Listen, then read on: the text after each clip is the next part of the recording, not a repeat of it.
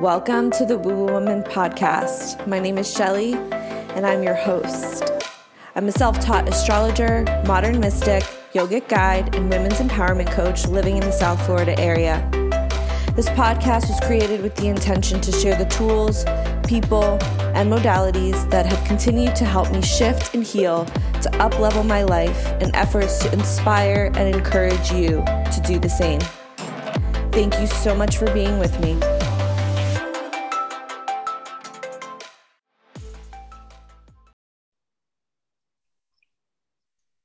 Hello and welcome to the Woo Woo Woman podcast. We have with us back for another round here on the pod, Mr. Scott Feinberg, and he was with us not too long ago discussing his latest book, Reverse Graffiti. And if you haven't grabbed your copy, I highly suggest that you do. We'll have a link for it in the show notes. And if you missed that pod, you can head back and take a listen. It is a beautiful collective of poetry that is just so heart-jerking. And he's back today talking about the Enneagram. And my own personal little background with the Enneagram is I know that it is a way to kind of understand your personality, but I'm not too far deep into it. So I am going to be an ear for all of you listeners out there and kind of dissect Scott's brain and his knowledge on the Enneagram and how this can be incorporated into our lives to really truly have a deeper understanding of self and navigate our life as ourselves and notice and pick up maybe different contrasts that are carried out throughout our lives in this method of using the Enneagram. So thank you so much, Scott, for coming and sharing your wealth of knowledge with this Enneagram. And I'm really excited to touch on this and really begin to build my own knowledge base on how to incorporate this modality, because I love anything that tells me about my personality, and I'm sure many of us do.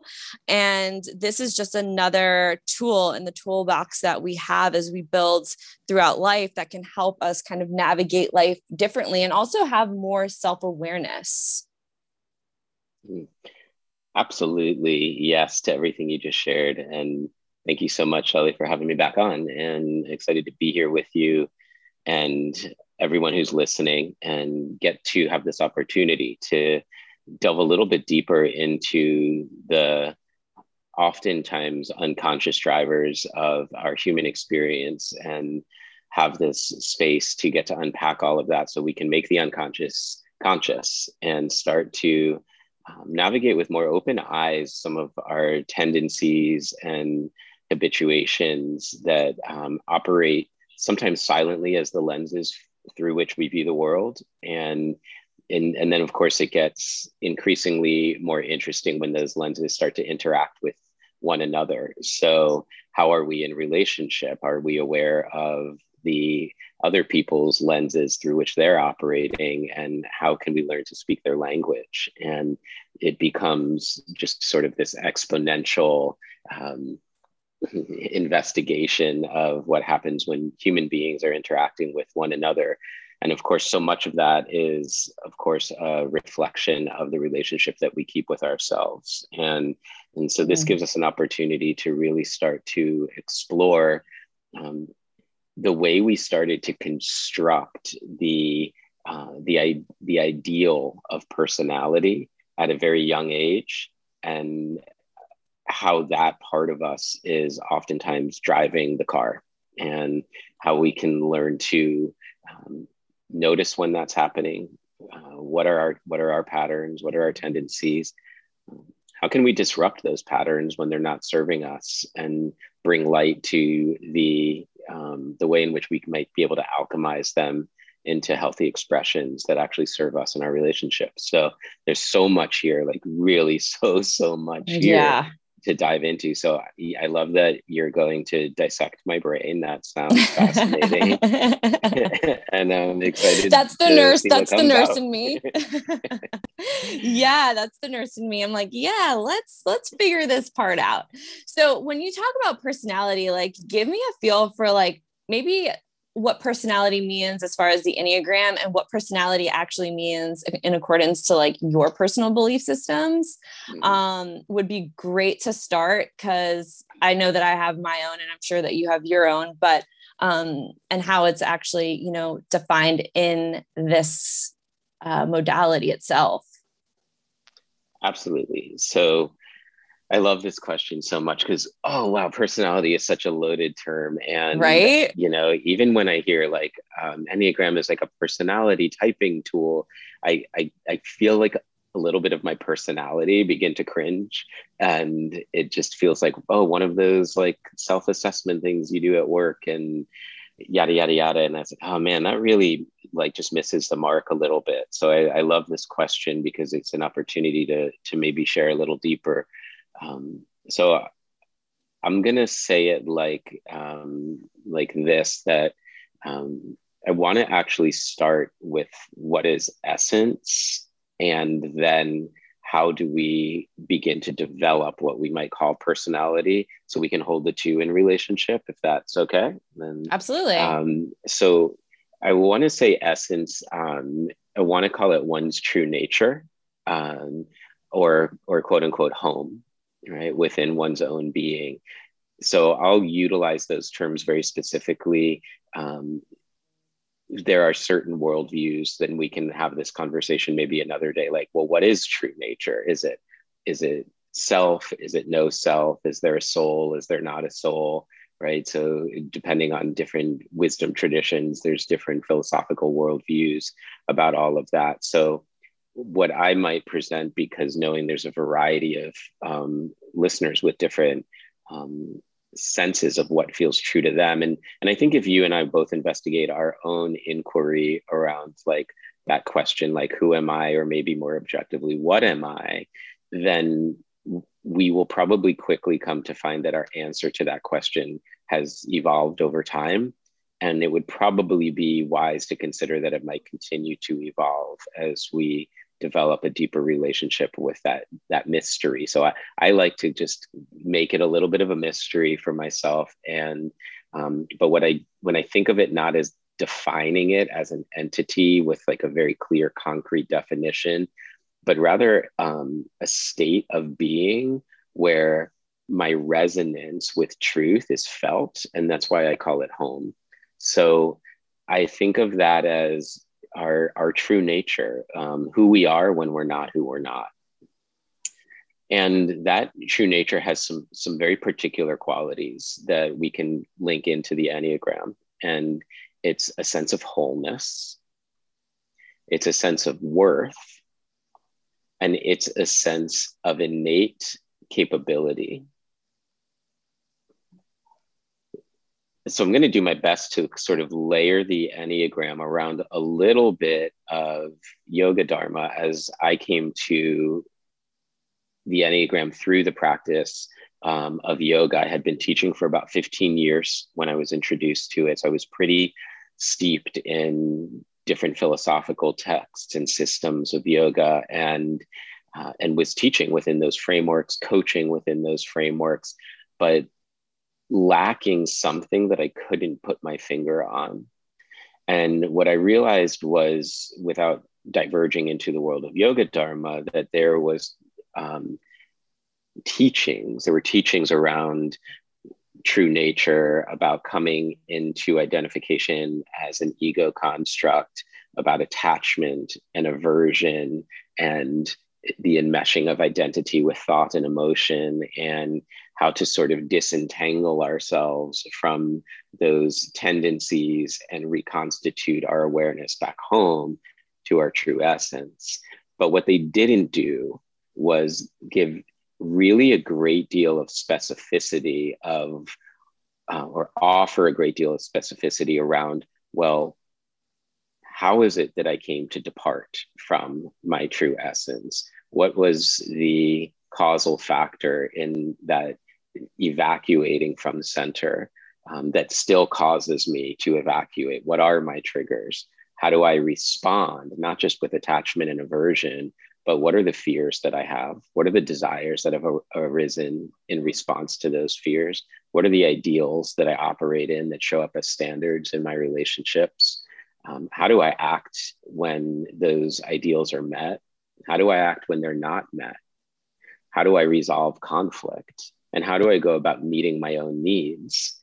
And there was nothing inside of the Pantheon of Yoga's teachings that spoke in any great deal of specificity to those patterns and tendencies. As I learned the Enneagram, and they use this word personality, the more I started to realize this is what in the yoga teaching that they would call ahamkara, which is sort of the loose word for ego, which in etymologically translates as the I maker. The ahamkara is the I maker, and it's where we make the I. And when I was first coming into this, I would call it the false self, the one that was like the substitute for the true self. The more healing work I did in my own being, I realized that that was sort of an invalidation of the parts of me that were just trying to make it through life safely. And the wounds that I had developed, and that as where Enneagram and yoga overlay so naturally, is the idea of wholeness, worth, and capability as the core wounds through which we start to develop this self, this personality in place of the self that we are. So I've changed the term false self to the term learned self. And that's how I define personality. I define personality as the self that I learned to be when I lost contact with the essential part of my true nature. And so instead of demonizing or demonizing or trying to abolish or get rid of or conquer this personality, this ego, or think of it as a fraud or something, I just realized it was the cloak of personality. It was the cloak that I wore in order to interface with the world around me that could feel threatening, as well as the world within me that could feel threatening. And the term, of course, personality comes from the Greek persona, and which means mask. And I was just about to say that. Yeah. And so when we are, little, and of course, even up into our adulthood, we are constantly interacting with internal and external realities, and how we claim a sense of identity within the ever-changing landscape of these places is really what's at stake. So it's not just a typing tool, like what's your personality? It really is a sacred technology that takes us to the very crux of the issue that is central to the human condition of who am I? And if we are acting as personality, then we're stifling the very life flow and sense of who we are. And so in Enneagram teachings, we say that personality constricts essence. When we first hear that, there's a sense of like, oh, so is personality bad? And it's really not, because when we're operating from essence, the idea is that essence informs or expresses through personality. So I want to invite you to think of it almost like an instrument, that your personality or ego, I use those terms interchangeably, is like a flute, right? And if you were blocking the energy flowing through that and trying to create from that, then it couldn't actually create sound. So it needs, essence is the air that's blowing through. But likewise, if you didn't have a flute at all and you just blow into the air, it's not going to make a beautiful sound. So personality is instrument, and we don't know how to play the instrument. And we start blowing into the flute, we're moving our fingers all over the place. It's going to make all these distorted ripples of sound waves moving out, which is when we're operating from the unhealthy ranges or unskilled ranges of personality. But when we learn how to really master the instrument and play it, then we see that instrument or personality gives shape for essence to express itself through and make sound. And then as we learn how to play with other instruments, we can have this entire symphony. And so our work is to essentially not have to, but get to learn how to play the instrument that we were given. So that's how I see it. I love that so much. It's so beautifully put. As you always do, you have such a way with words that just kind of make everything make sense, but on a different level, because you have those beautiful analogies that you weave in. And, something that I wrote down here as you were speaking is, the person in your physical reality and the person that's displayed in your physical reality is sometimes, like you said, constructed by the circumstances that we've experienced throughout our lives that have kind of given us what you would say, or as you would define it, the lesson, but that lesson is still carried within us and can sometimes play out in various different ways and fashions. And another quote that I used to kind of connect to was, your personality creates your reality, right?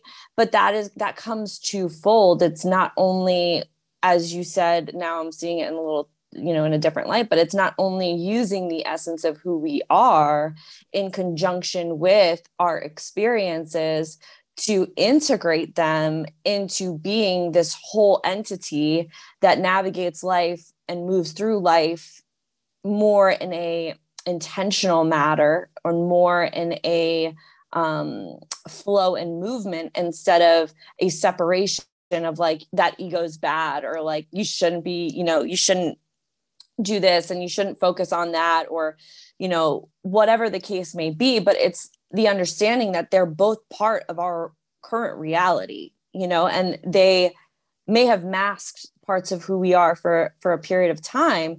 But when we begin to unlearn what we've learned, we come back to this like deeper space within ourselves that integrates those experiences and doesn't see them as quote unquote bad, but sees them as a part of this process to learning how to read the music, learning how to play the music, and learning how to also listen to the music around us in the forms of other people, in the form of circumstances and experiences that allow us to really move with, instead of not necessarily against, but in separation, of like attempting to try and separate.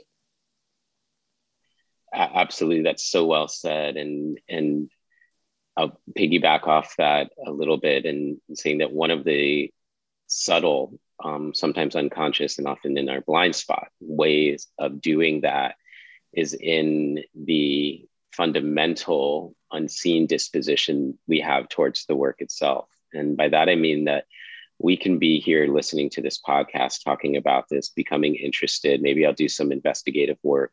We approach our sort of healing journey, if you will, with by positing that the foundation is I'm separate, and then I do this work and I become free, I become whole, I become capable.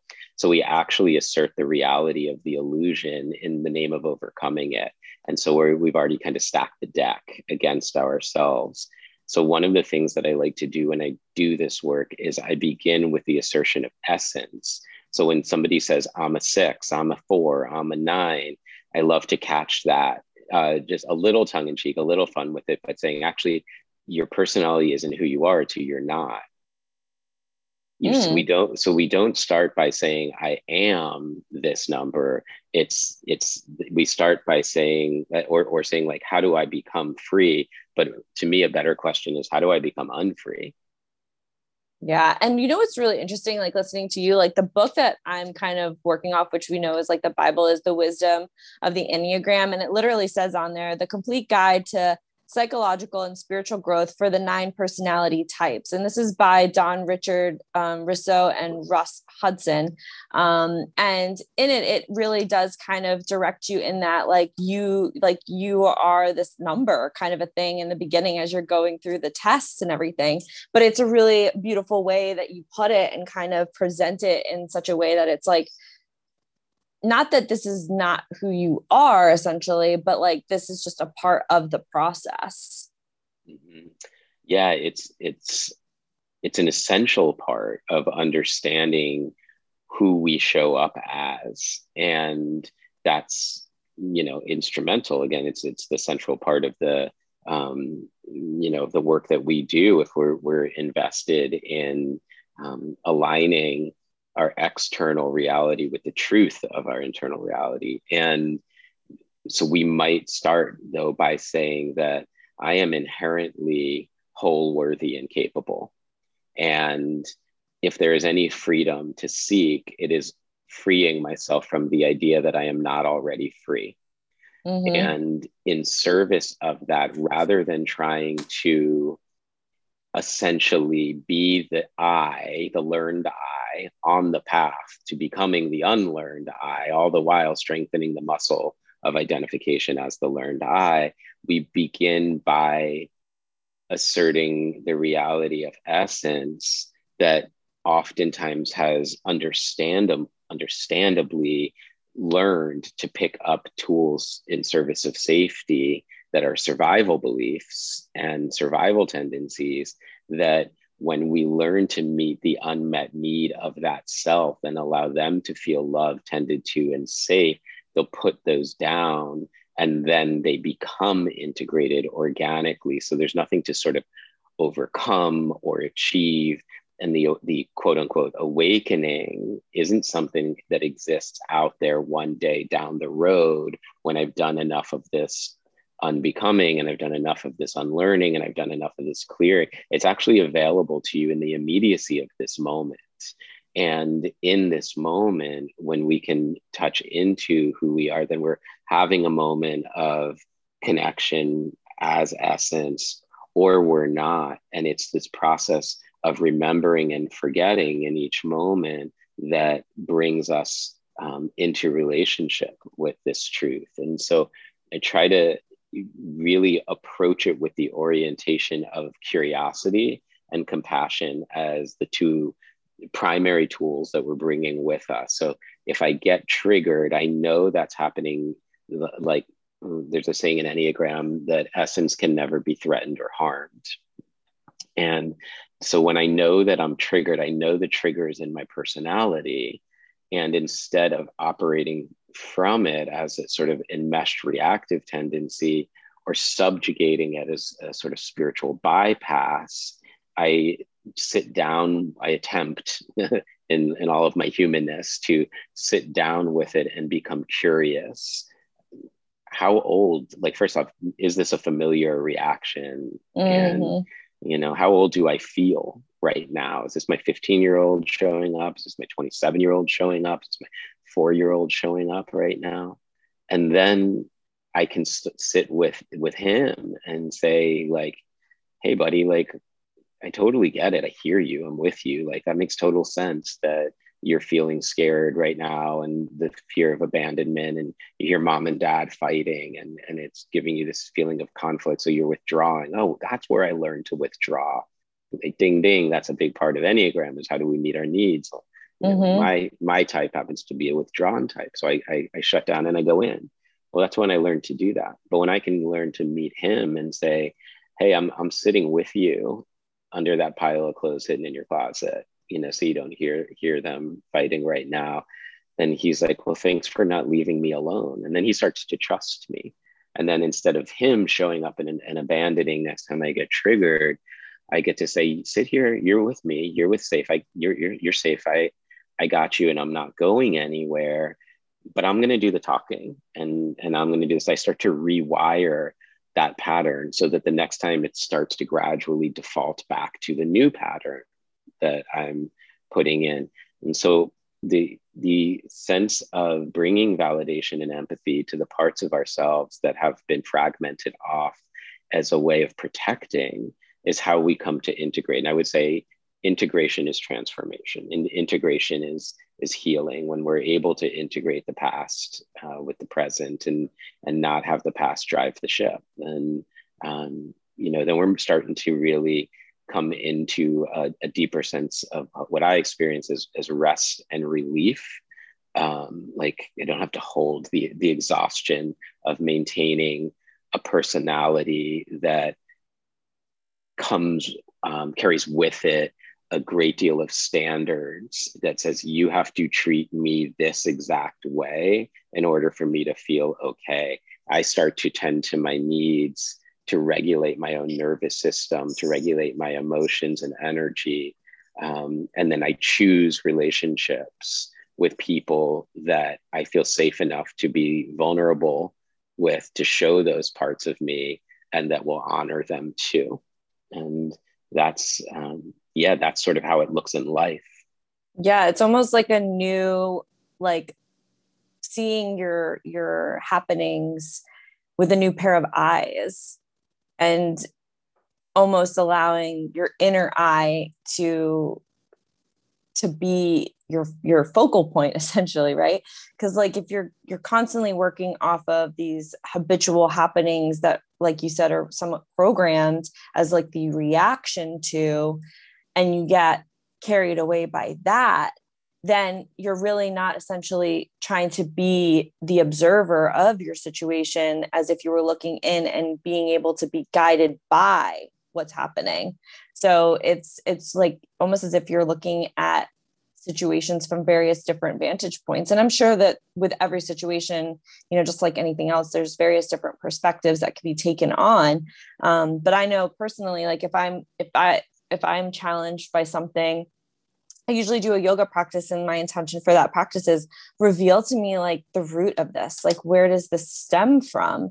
And through that ability to soften and to still myself within, the answers end up evolving and growing into something similar, like you said, like, oh wow, like I had this fear of abandonment, or had this fear of abandonment because everyone always seemed to leave, like from my father, like from the first couple relationships. And then it clicks and it's like, you're safe now, like you're held, you're supported, like you don't need to have that, anticipation for what you think might come. And it hasn't even come, but again, it's like that hard wire that, was placed there. And I can't even tell you when it was happening. I couldn't tell you at that moment without doing this practice why it was there. But when I intended to go there, and when I intended to see it and meet it, it revealed itself to me fairly quickly. And it's so powerful how powerful we truly are, but sometimes we mask that with who we've told ourselves who we are, essentially. Yeah, that's it. I mean, yes. I'm so glad this is a podcast and we have that recorded. Again, I think last time we did a podcast, there was something you said, I was like, to go back and listen to that again. Yeah, so well stated. And I love that you put it within the context of your yoga practice. And, as yoga teacher, practitioner, meditation is at the heart of the work for me too. So whether it's asana or meditation or in my coaching practice, where this comes into play practically is, to use yoga for a moment as the context for your experience, is when you went into that inquiry. And I like to say like practice asana as inquiry, and see like what is showing up somatically is so important to our healing work. So what you came to inside of that inquiry led you through a certain pattern. What Enneagram shows us, what it demonstrates, is that those patterns, while unique, there's also an element of universality to them. So they're personal and universal. So there's somewhat predictable patterns that might tend to happen. And the more that, like, as those, think of them as sort of like archetypal roads that the psychological self can travel down, and to equip ourselves with the knowledge of what the terrain looks like is to empower one's journey. And so as a teacher, if I'm cognizant of those roads and those patterns, then the cues that I might offer as inquiries to various koshas or layers of one's being are going to speak to the different tendencies of various Enneagram types. So I utilize that within my teaching practice, but also in my own personal practice. And if we could go a little deeper in, I'll demonstrate this to use of the for those of us that aren't familiar with the Enneagram, it essentially starts off like a circle. And then on the periphery of the circle are these 9 core personality types. There's lots of sort of subtypes, and it becomes very variegated and nuanced. But the 9 types, when we're taking a little bit more of a superficial glance at it. The 9 types are divided essentially into 3 triads. And so you can almost imagine it like an upside down peace sign. And inside of that, your top triad, they're not in any top, where they're positioned is irrelevant, but the top section is the instinctive or physical or body triad. And then to the right, you have the emotional or heart or feeling triad. And then to the left, you have the cerebral head or thinking triad. So in each triad, there are also 3 primary types, right? And it's when we're first learning it, it's helpful to think about what the triads represent before we actually think about the types. And so we're going to spend a little bit of time there with the triads, and I'm going to link it back to this idea of how it might inform one's approach to their healing work, whether that's yoga, meditation, all the different expressions it can take. So what the triads first glance represent is where the primary struggle of integrating personality with essence resides. Because really the goal, let's look at that for a moment, is to move through life in such a way that honors personality, right? And honors essence in the sense that, like, we start to make personality almost like that transparent instrument we get to express through. So we don't want it taking over where we're operating from personality. We want to operate from essence and through personality.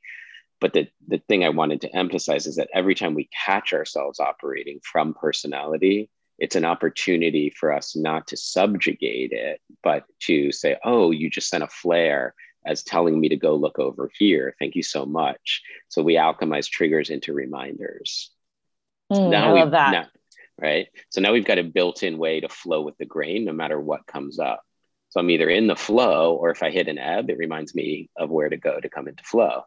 So we're constantly sort of like an expert martial artist or watching someone do Tai Chi. They're just moving energy in such a way to flow with the stream. And so what's in the way becomes the way.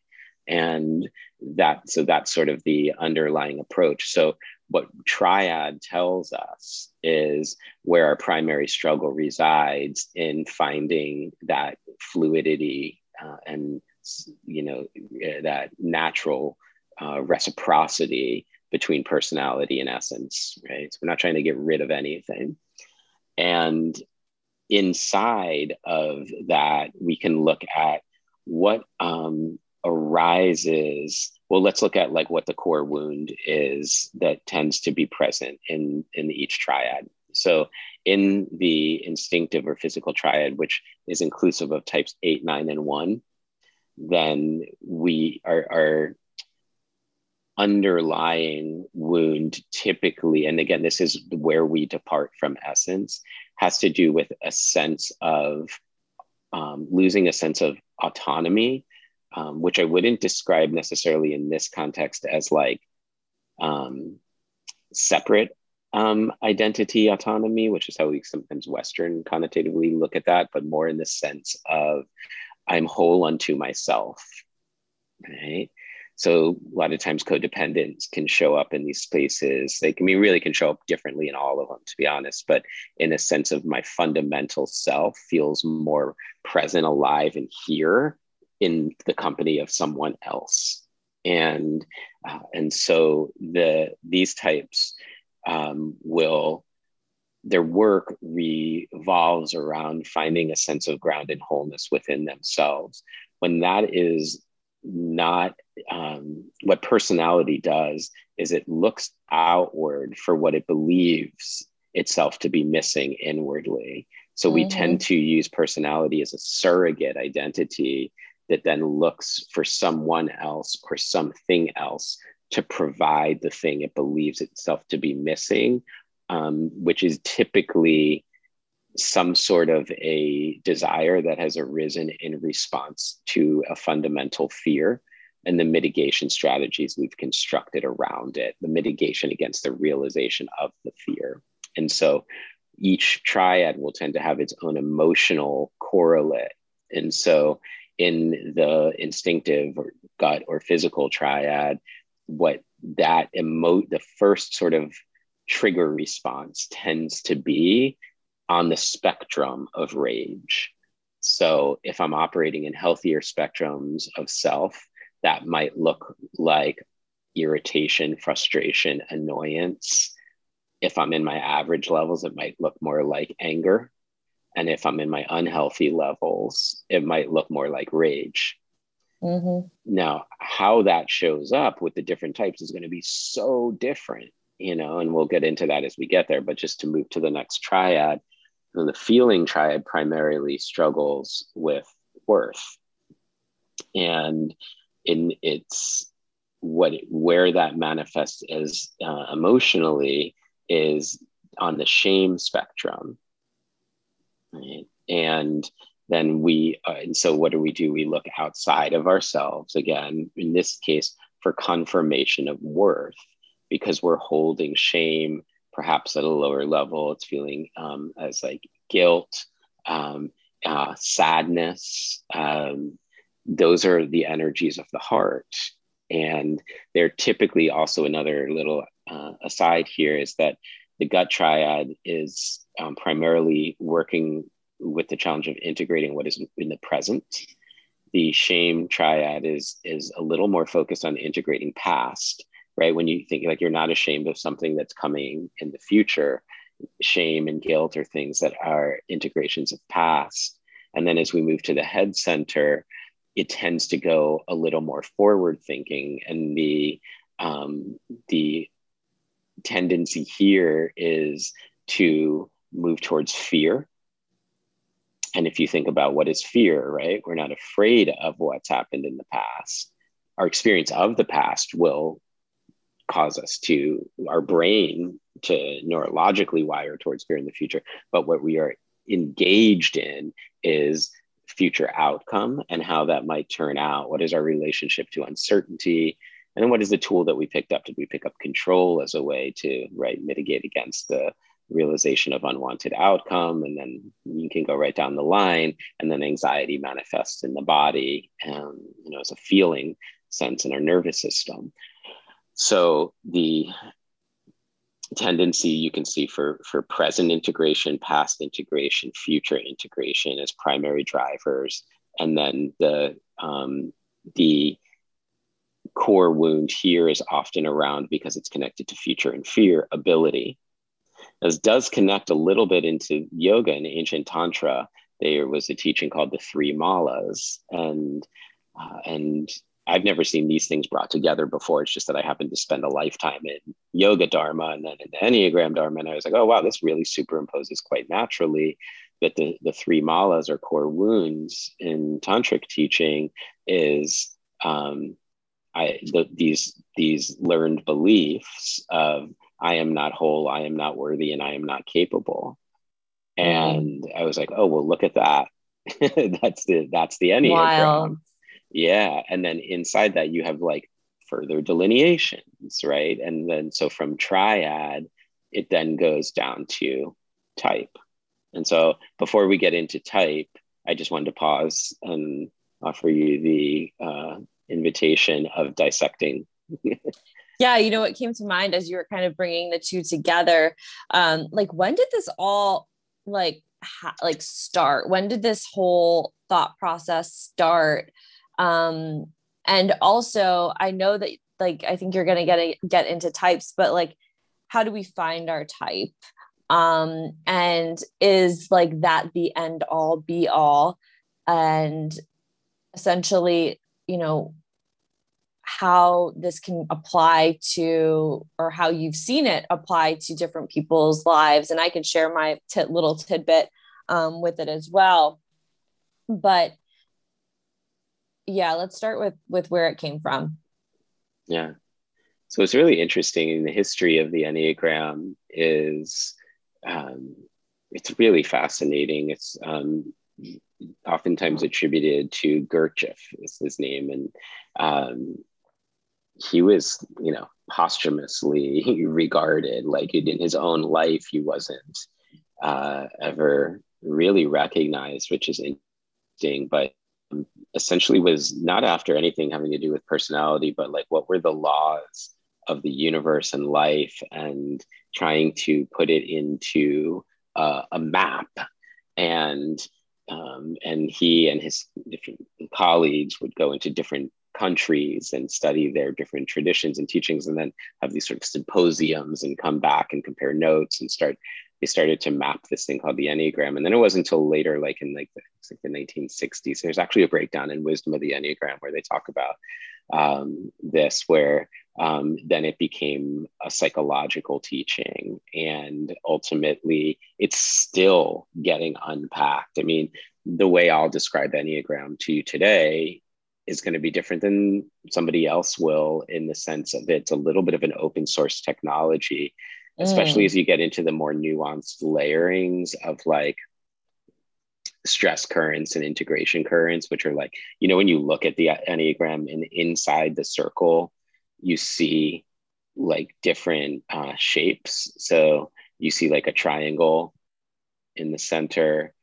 and then you see this like 1, 2, 3, 4, like a hexagonal sort of geometric shape, and they each point at each, if you go to each personality, I know you and I are actually looking at a map right now, but if you look at each personality type, see how there's 2 points, 2 lines that are converging there. So we really think of them as like from the origin point, there's a line going out in 2 different directions. So some teachings will say, for example, like one of those currents is operating under stress, and one is operating under moving towards essence, and one is moving away from essence. But they look at it like, I'll give you the example of like 9 goes to 6 under stress. And then 9 goes to 3 under health. And we could talk about that, what that is in another conversation. But the point I wanted to make is that other, facilitators will say, well, 9 goes to 6. And then even as 9, you'll then move through to 3 before coming back to 9. Some teachings focus on like you really do the work within your type, and others focus on we have all of these inside of us, and we have a primary, and that's our starting point, the center of gravity of our work. But to really be complete, that this whole picture of these 9 types are all inside of us, and we should do the work of all the types. And I actually really love that, because it feels really whole and complete. So anyway, so in terms of is it the be all end all? I think that it's a very comprehensive tool, but at the end of the day, like our essence isn't something that exists in the map, because maps, even if they're mirrors that point back or reflect back to the map maker, the idea is that truly awakening is a quality of presence, not an achievement or an outcome or even information, right? And wisdom that we may have accumulated. So it's not about what I know, but who I'm being, Right. So I think it's a tool. So cool. It kind of like reminds me too of like the way astrology and the tarot is also used as a tool, right? It's like almost like this reflective tool that is open to translation, and within that truths come, right? And it could be an individualistic truth. So like when I first got my natal chart read, I was like, wow, I feel so seen, so heard and understood. And then once I started to do my own and move through my chart alone with myself, I ended up having a completely different perspective on it. So, and it's still growing and evolving, as I do it, every month and sometimes certain days of that month. But it's really beautiful how there are so many practices out there and modalities that we can use as tools that help us get a different vantage point and perspective, but also the ability and the openness to infuse it with those layers of awakening. So like, for instance, back when I first, became privy with the Enneagram, I was maybe like, I think a couple years into my yoga teaching and yoga practices. And I ended up teaching in a retreat. They did a workshop and it just kind of scratched the surface. And there's so much to go into with this. But with that, there was a perspective of what I saw the 7 being. Whereas now talking with you, I could see the personality type of 7 kind of taking on a new shape and a new form. And as you said earlier, it's like this ability to evolve, the ability to change, and the openness to allow that to flow through us, instead of just saying to yourself, well, I am a 7, I am this way, or I am, this, and I am that. It's allowing yourself the ability to move with, and observe with, as it's kind of like unfolding for you. 100%. It's not a fixed and finite statement of, who you are or what your personality might be. One of the things I appreciate about the Enneagram, actually, in regards to this, is that it accounts for this in what it calls spectrum of health.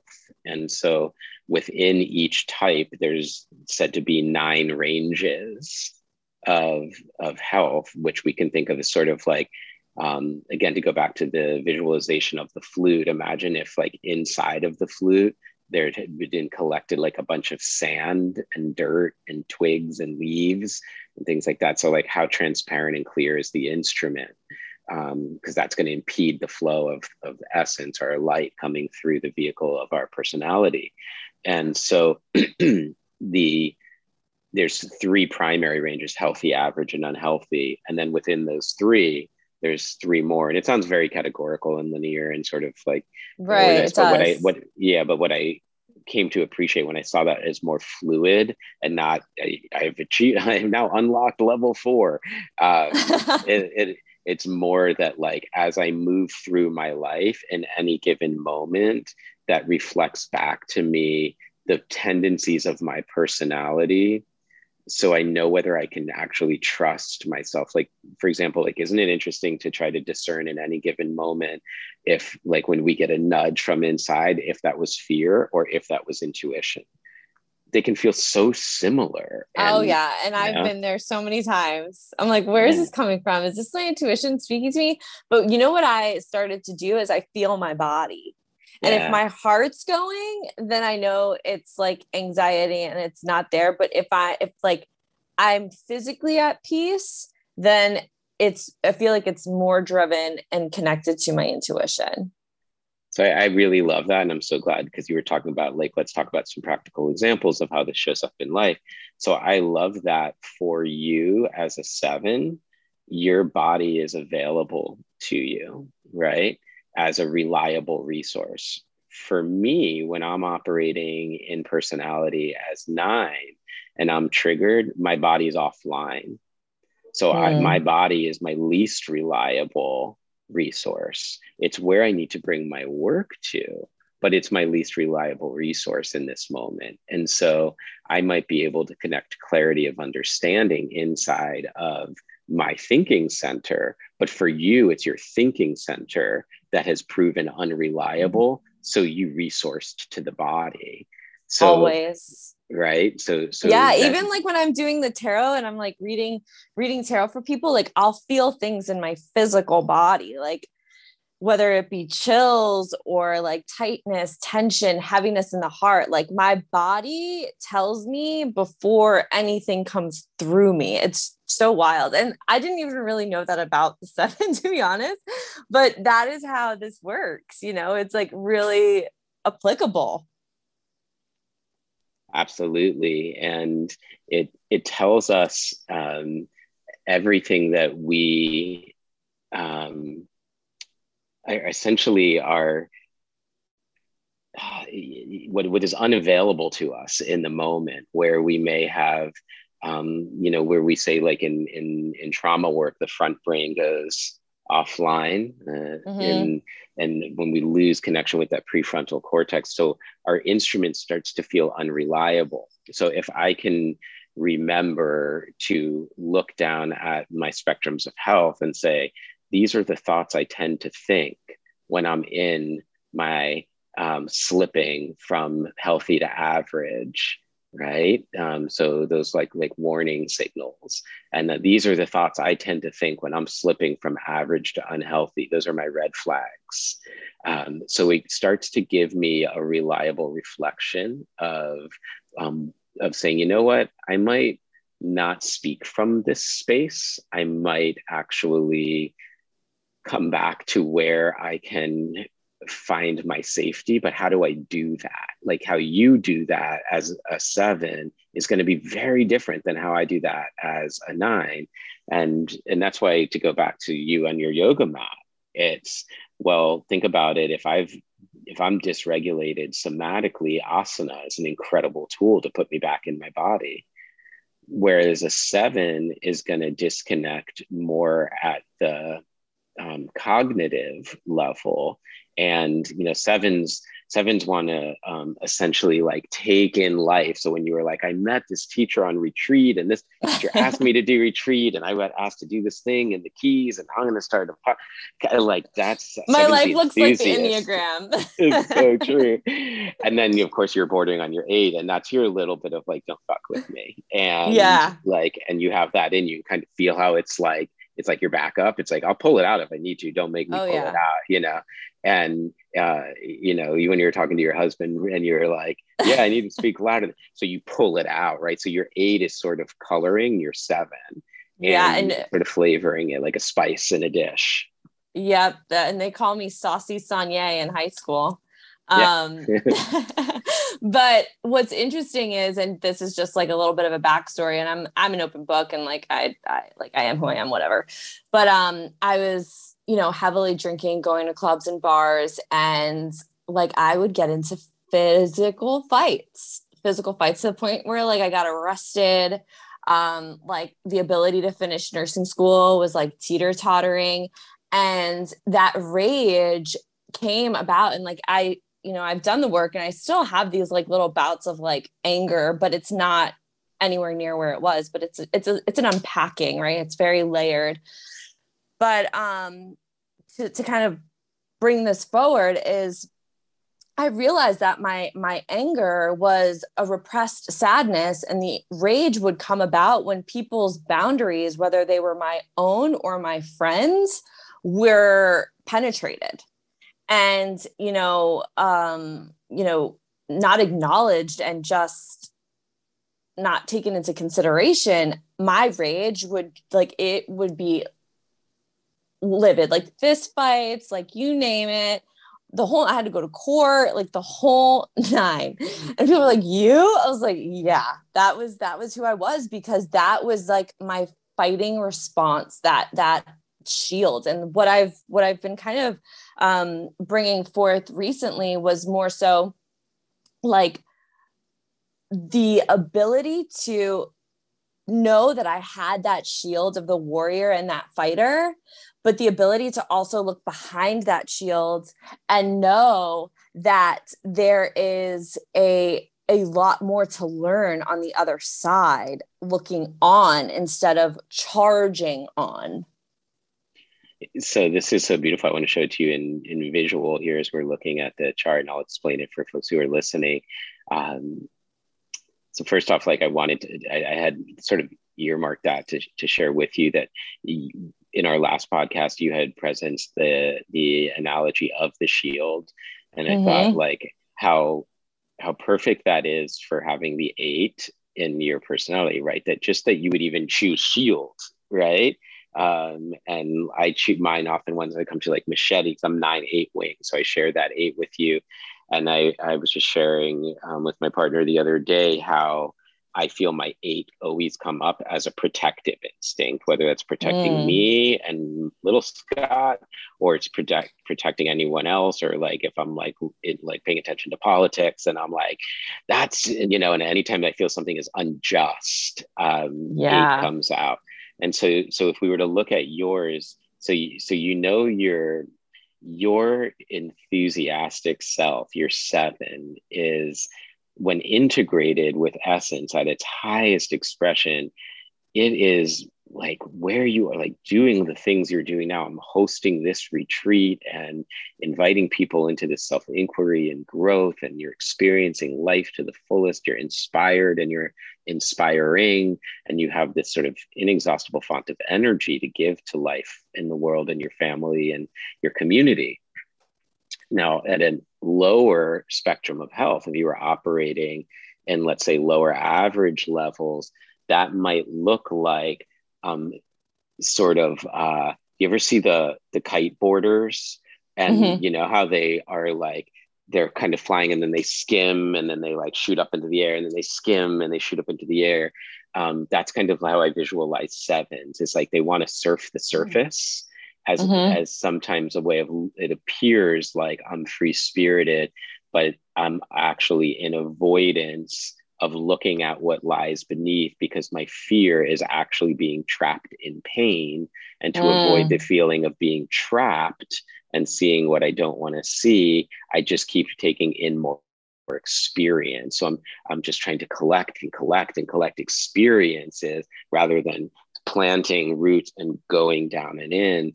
And so when we start to look at seven combined with eight, then when somebody brings up something that seven doesn't want to confront, the eight comes out, sort of like the Hulk coming out of Bruce Banner, and then they come back in. Now, you also have, if you follow your lines out of seven, you have the reformer. And the reformer is the one that takes up, like, wants to reform society and wants to reform culture and wants to reform people, and like shows up as that space. So you have that in you, that like you want to contribute to making things better, helping the world, helping people. And then you also, if you follow down, have the five, and five's the investigator. Wow, here we are investigating what makes things work and how we move. So you can start to see the relevance of having an understanding of these tools. But we can go deeper. You know, we can, I think for today, what might be helpful is to add in two more layers so people really leave with something rich and substantive. And so when we're figuring out our types, and I think you asked earlier, like, how do we go about figuring this out? I think going to the people that wrote the book, Riso and Hudson, that you're reading, they have EnneagramInstitute.com. The Riso Hudson Enneagram Type Indicator, the RETI test, is a wonderful long form test to be able to really do a deeper analysis. And then, from there, it's infinite. This is what I use as part of my coaching intake, is I start there with people. So we get a lay of the land, so to speak, of what is the land and the terrain they've been traveling. But I wanted to offer a couple little pieces. So how we come to meet our needs. So I mentioned, I used you and I as the example, since we're both present, that we share having an 8 as a wing. Right? So when your challenger comes up, it gets in fist fights. It got in fist fights when you were in as integrated as you are now. When my challenger comes up, it wants to debate. Right? Yeah, and it wants to judge. It's like, I'm gonna judge you. You're like, I'm gonna punch you. So yeah, I'm like, I can't have my nails too long because I still got to be able to make a fist. Just in case, right? You never know. You might have to pull it out. So yeah, you can see how the enthusiast flavoring of challenger is different than the peacemakers version of challenger, right? So yeah, so fascinating. I love this. And sort of like, who are we as yoga teachers? Like, look, like as an enthusiast, what kind of music do you play? How light is your room? Do you teach like upbeat music in light rooms with vinyasa? And I like dark rooms, candle lit, some instrumental kind of stuff, adding in meditation, so it's a very different experience than it is for what you might convey. So how you might flavor your approach is so different than I might. Yeah. So what's interesting is definitely for like the more energetic flows, it's definitely more upbeat. I like light. I like being outside. But when it comes to when I teach yin is one of my favorite classes to teach. And I'm just like lights off on your back, like, let's get down and in. And I think that it's like a really interesting, like, balance between the dual, right? Because it is so different energetically, but yin feels like home. Not that vinyasa doesn't, but yin feels like home. And it feels like I touch home base there too within my own practices.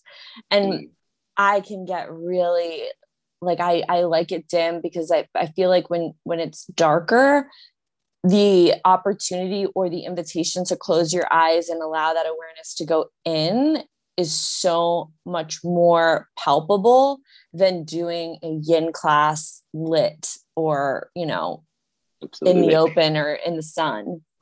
Yeah, I feel you. And so this is so great. So I appreciate you sharing your experience, because what I loved is we used the idea of home earlier, and you just said like that yin is home. Yeah. And so and we had talked about operating from personality or operating from essence. So when I gave the description of your class, that like if it was light and vibrant and flowing, notice how that aligns with personality.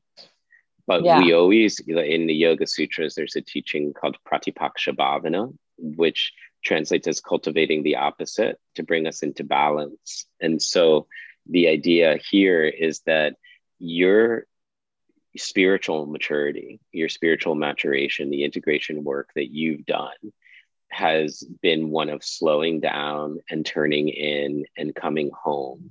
And so that experience of you being able to say, but I really feel at home in the slow, close to the earth, with the lights a little dark, it's indicative of that's when essence is expressing through personality, and the result is home.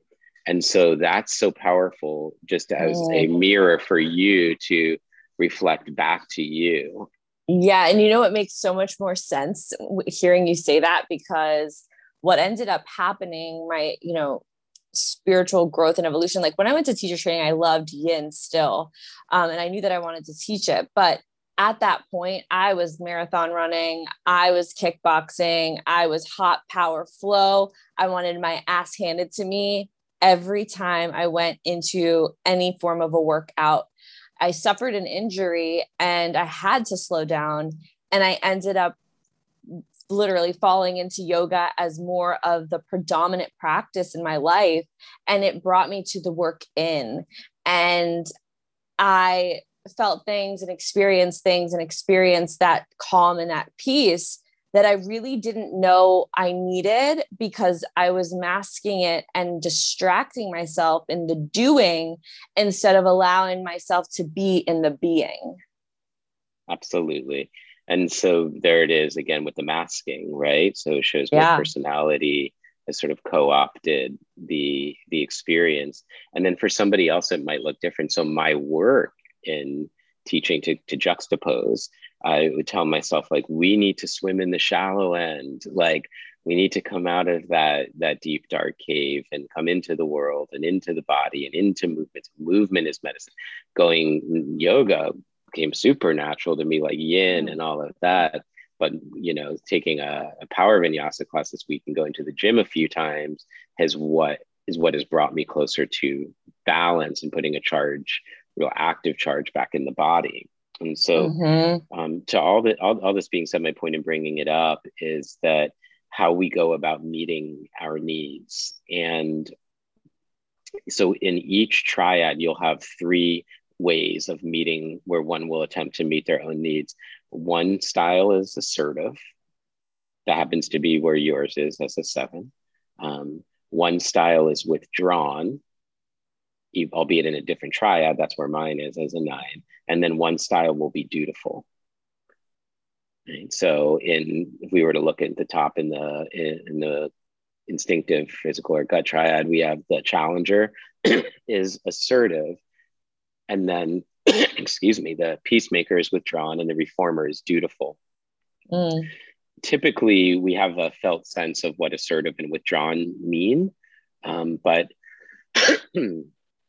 dutiful is where we tend to get a little hung up. So I'll just say it like this, that in a dutiful type, we tend to orient ourselves when a need is feeling unmet to how do I align with the ideal of my superego structure? What am I supposed to do it well and do it right? So a lot of times there's embracing of systems approaches like Enneagram or, Imago as a dialoguing technique, or, understanding this course that I was taking told me to do these 3 steps, or also like how we just navigate life. Like it's really important to me to make a commitment and follow through with that commitment. If I say I'm going to do something, I'm going to do it. I'm going to be on time, or I'm going to be early, like that dutiful nature. And there's safety in that. For a withdrawn type like myself, like I might, when I feel a need unmet, my first inclination is to turn in and go into my own self and start to figure out what's happening. Now, if someone's in a relationship with me, especially if they're an assertive or dutiful type, that might trigger an abandonment wound, because they're like, where did he go? Well, he went in. So you can start to see the relational context playing out. Now, the assertive goes out to meet its need. It goes out and gets it.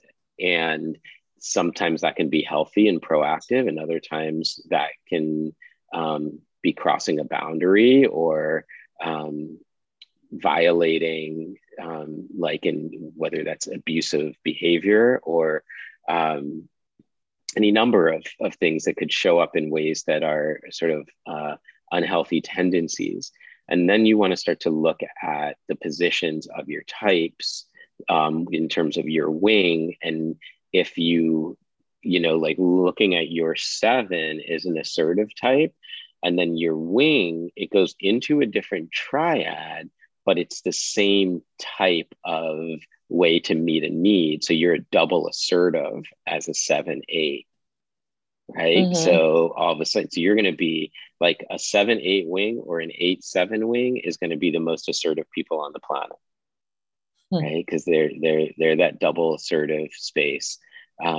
You're going to look to be like enthusiastic and everything. That's like your common nature. You're not constantly and push back and defend and fight and conquer, but that's there and it's ready to come out. It's flavoring. It's like making dinner and then pouring like a little bit of basil in it. It like infuses it. So that kind of gives you a sense. So that's one thing, is the assertive, withdrawn, dutiful. And then you kind of create like a cross reference between that and another primary or fundamental pillar, which is conflict resolution style. So when you're in conflict, what is the strategy, consciously or unconsciously, that you adopt to try to reach reconciliation? And for most of us, that is an unconscious experience. And Enneagram tells us there's 3 primary ways. One is the emotional realist or emotional reactive type, meaning that they lead with emotion and will feel resolved when somebody not just sees and gets the emotion, but sees and gets the one who is experiencing the emotion. So that's like when you really feel empathized with, you feel resolved. A positive outlook type is the second option, and they feel resolved when they can orient to benefit of whatever the experience might be. Like, oh, this is happening for a reason. There's something good that's going to come out of it. If we just look at it this way, I feel better. And then the third type is the logical rational type. And the logical rational type is trying to understand how this this upset came to be, how this trigger, oh, it came because I thought you meant this, but you thought I meant that. And I misunderstood you. And that pushed on that wound that I had from before. And now that I get that, I'm clear. But when you put two types together, and let's say that last one I just described is resolved, well, the emotional person is still sitting there going, but you still haven't gotten me. And so now I'm left feeling ungotten because you got it and not me. Or the positive outlook is like, oh, this is great that this came up. I understand this so much better now. And it's like, I'm still floating out here, in Andromeda. Well, you're feeling great about everything. And now we're missing each other. So understanding our own conflict resolution tendency, and then the ones who are in relationship with and what theirs are. Love is learning another's lens and then being able to speak it and show up in those ways. Well, if you take in each triad, there is each of those two things. So when you put the two together, you're going to have any combination thereof. So if you start to, let me show you, I have this in here. You look at each type. So your assertive types, 8, 3, and 7. Your withdrawns are 9, 4, and 5, and your dutifuls are 1, 2, and 6.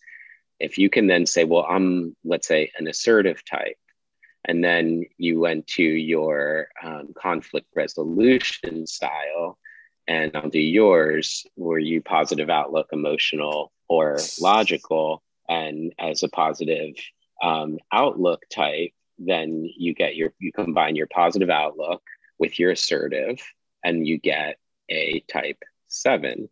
And you then put your emotional realist is in there too. We know she's there, noticing that 8 is an emotional realist type, okay, if you're looking at the chart.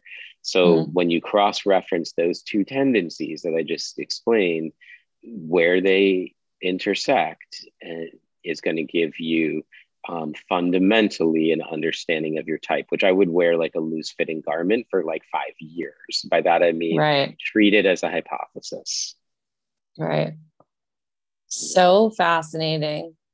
And it's funny because as you were describing the 7, and I was going to ask about like optimism, if that was like a part of it, because I definitely attempt to try and see everything. Like some people are like, what's the problem? And I'm kind of like, what's the lesson?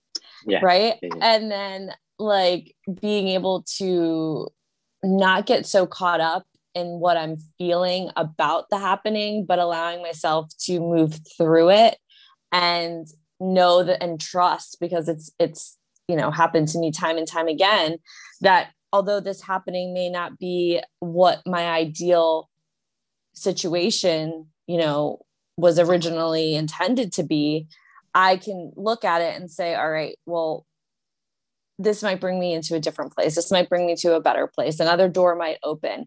And that has been like my thought process probably forever. Like, I don't think I've ever truly been negative. And do I have moments where like, I'm like depressed and I have these bouts of emotions that are kind of dark and gloomy, of course. And I can get really, really reclusive and private. And sometimes I'm like on air all the time. And sometimes I'm like, I just need my own personal time. I want to close the door. Give me a day, So that's but your 5 coming in. Yeah. Yeah. That's when you move to 5. 5 is a withdrawn investigator. Yes. Yeah. Yes. And that's exactly what I do. I'm like, I just need to reset, and I just need to be with myself and hear myself, So it's so interesting to how, like, the way in which you're describing all of this, how much it is truly relatable for myself, and obviously for you if you're using this method in what you do. So this is just really cool, and also another tool to be able to help guide you through, the process of this human experience in this meat suit. Absolutely. And what is our relationship to said suit? I mean, that's part of it too. And, it's for me being in the, where my work is in integrating the body type, that's a big part of it is coming home to the physical. And, and so understanding, like typically if I've gone offline, my work is not analysis. My work is move a muscle, change a thought, and get back in the body as soon as I'm able to. And and so when we understand this, how it might inform and influence the way one would approach different healing disciplines. Well, if you know that your work that brings you closer to home, you've said a couple of times now, is going to that 5 and going to the quiet, going to the yin, going to the ground. I know I need to get to the gym. I need to move my body. I need to put a charge back in. Maybe if I've left the heart triad, instead of meditating in certain forms or expressions of, like quieting the mind or guided imagery, I'm doing a practice like metta or tonglen, or one of the heart-centered approaches to meditation that's integrating my heart. Maybe I'm just bringing more bhakti to my asana, right? Maybe not just in the sense of like I'm doing like back bends and things like that, but maybe I'm practicing with my attention and awareness in my heart. Maybe I'm placing my hand on my heart. Maybe I'm checking in with my heart. What do you need today? And I'll meet that need for you. So when we learn how it is that we disconnect from our essence, it tells us the practice to pick up to reconnect. And that's the value and role that Enneagram provides. Fuck yeah. So powerful. It's like almost the ability to reclaim, what you feel is like unclaimable or inaccessible. It's like, no, I got this now. Like it makes sense. Now I know this. Let me try this. That works. That's my go-to now. Yeah. And oftentimes in my coaching work, what I realize is we don't even know what it is that we've lost claim of in order to reclaim it. So first, just to get to go, like, wow, I didn't even know I gave that away, or I've been carrying this my whole life and it's not even mine. Like I've internalized what was modeled in my, family system, and to be able to recognize that and put down what isn't ours and pick up what is true again is an incredibly empowering and liberating act. And I think having some tools in our toolbox that just help us say, hey, when you show up in ways that are feeling defensive, well, remember, truth has nothing to defend. So let's go look at what's happening. And we sit down, and the biggest thing I could leave everybody with is to circle back to the two primary tools in the toolbox is always curiosity and compassion. So before we move out, let's turn towards ourselves, the turning of the heart towards our own experience, and get a little, actually, if you look at the two things, curiosity is actually a quality of mind and compassion is a quality of heart. So when we bring heart and mind into allyship, and we can even anchor that in the body, then we've touched all three triads and we start to come home to ourselves. Such a powerful, informative pod, and like very reflective as well. It's like a mirror, like you mentioned earlier. It's like being able to see yourself, and perhaps from a different perspective than the way that you've always seen yourself, just by having this awareness and by observing. So cool. Oh my gosh. I feel like we need another sesh. We need a 102. I would love that. There's so many more layers. I know. And I really think that this is such a powerful tool in just like what little I knew prior to doing this podcast, and how much more I resonate with it now. It makes me want to dive in deep and go further. So we will definitely discuss a 102, but holy moly, so much to digest. And we didn't even touch on like the personality types or we didn't get into each type. Yeah. Kind of where we left off here, I've been flowing along with this, document that I utilize in my coursework with people, and this next layer and we can kind of pick up maybe next time and talking a little bit about each type within the context of the relationship of those two qualities of meeting unmet needs and conflict resolution style. And you can see how the pairing of those two things is really the primary determinant of type. And then once you get into type, you can really start to look at within each range of health. And then you can start to go into like, what is the message that we received as a child that just got imprinted into our unconsciousness? And then out of that, what is the fear that arose? And then in response to the fear, what is the desire that arose? And what does that desire deteriorate into? What are the standards or the ideals that we set out of those desires, the Enneagram of ideals, it's called, and what are the things we're in avoidance of, the Enneagram of avoidances that would push on those fears. Then there's the wing types, the instinctual variants we didn't get to talk about, and then the currents of stress and integration, which is moving towards personality or towards essence. And so there's just infinitely more layers that equips us to navigate life in a way that is so much more clear and most of all connected to the one that we really are. Yeah, maybe like a 102, a 103, and a 104.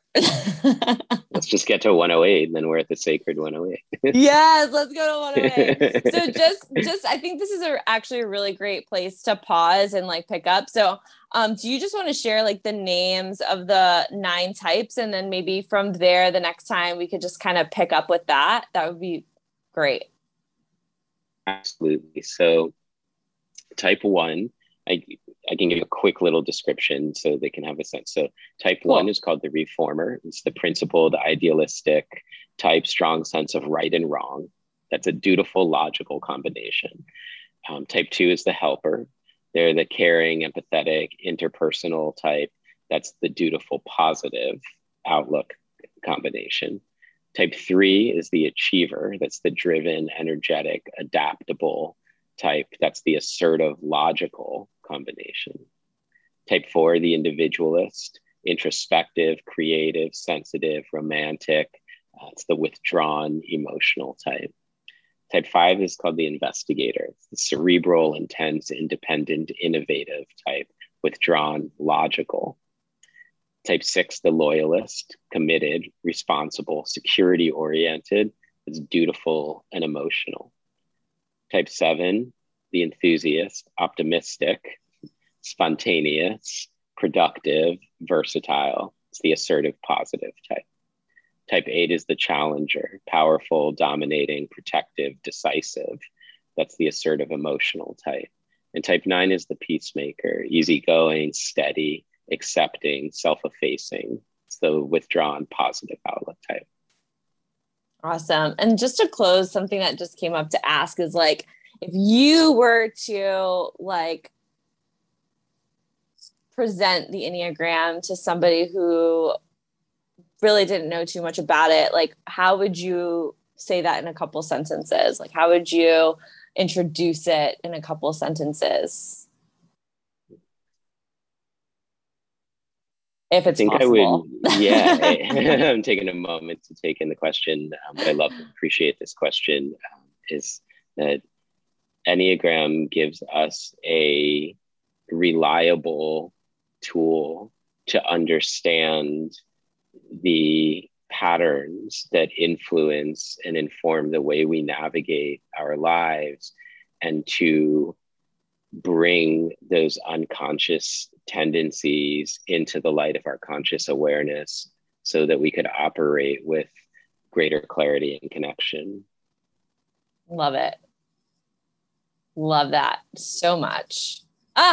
So great. And again, leaving me wanting more as my 7 personality Yes, comes in. I'm like, wait, hold up. This is something new. Let's go. Let's dive in. there it is. There You'll it is. have the book finished by tomorrow. Yeah. Right? Oh my gosh. Well, thank you so much again for taking the time to be with us and sharing your wealth of knowledge. So grateful for you and for what you share and for all that you do. And so looking forward for 102. And wow, just so much to digest and so much to process. And yet, such a blessing to be, presented with such a tool. Mm. And thank you too. I believe that, being in the conversation and the sharing is the blessing. And I appreciate the opportunity to share what it is that not just what I do, but what I love. And I hope it's of benefit to everyone who's had a chance to listen. Absolutely. Big virtual hug. Thank you. Same. Thank you. And we will connect again. Sounds great. Thank you. Thank Appreciate you. you, Have a Shelley. good one. Appreciate You too. you. Bye-bye.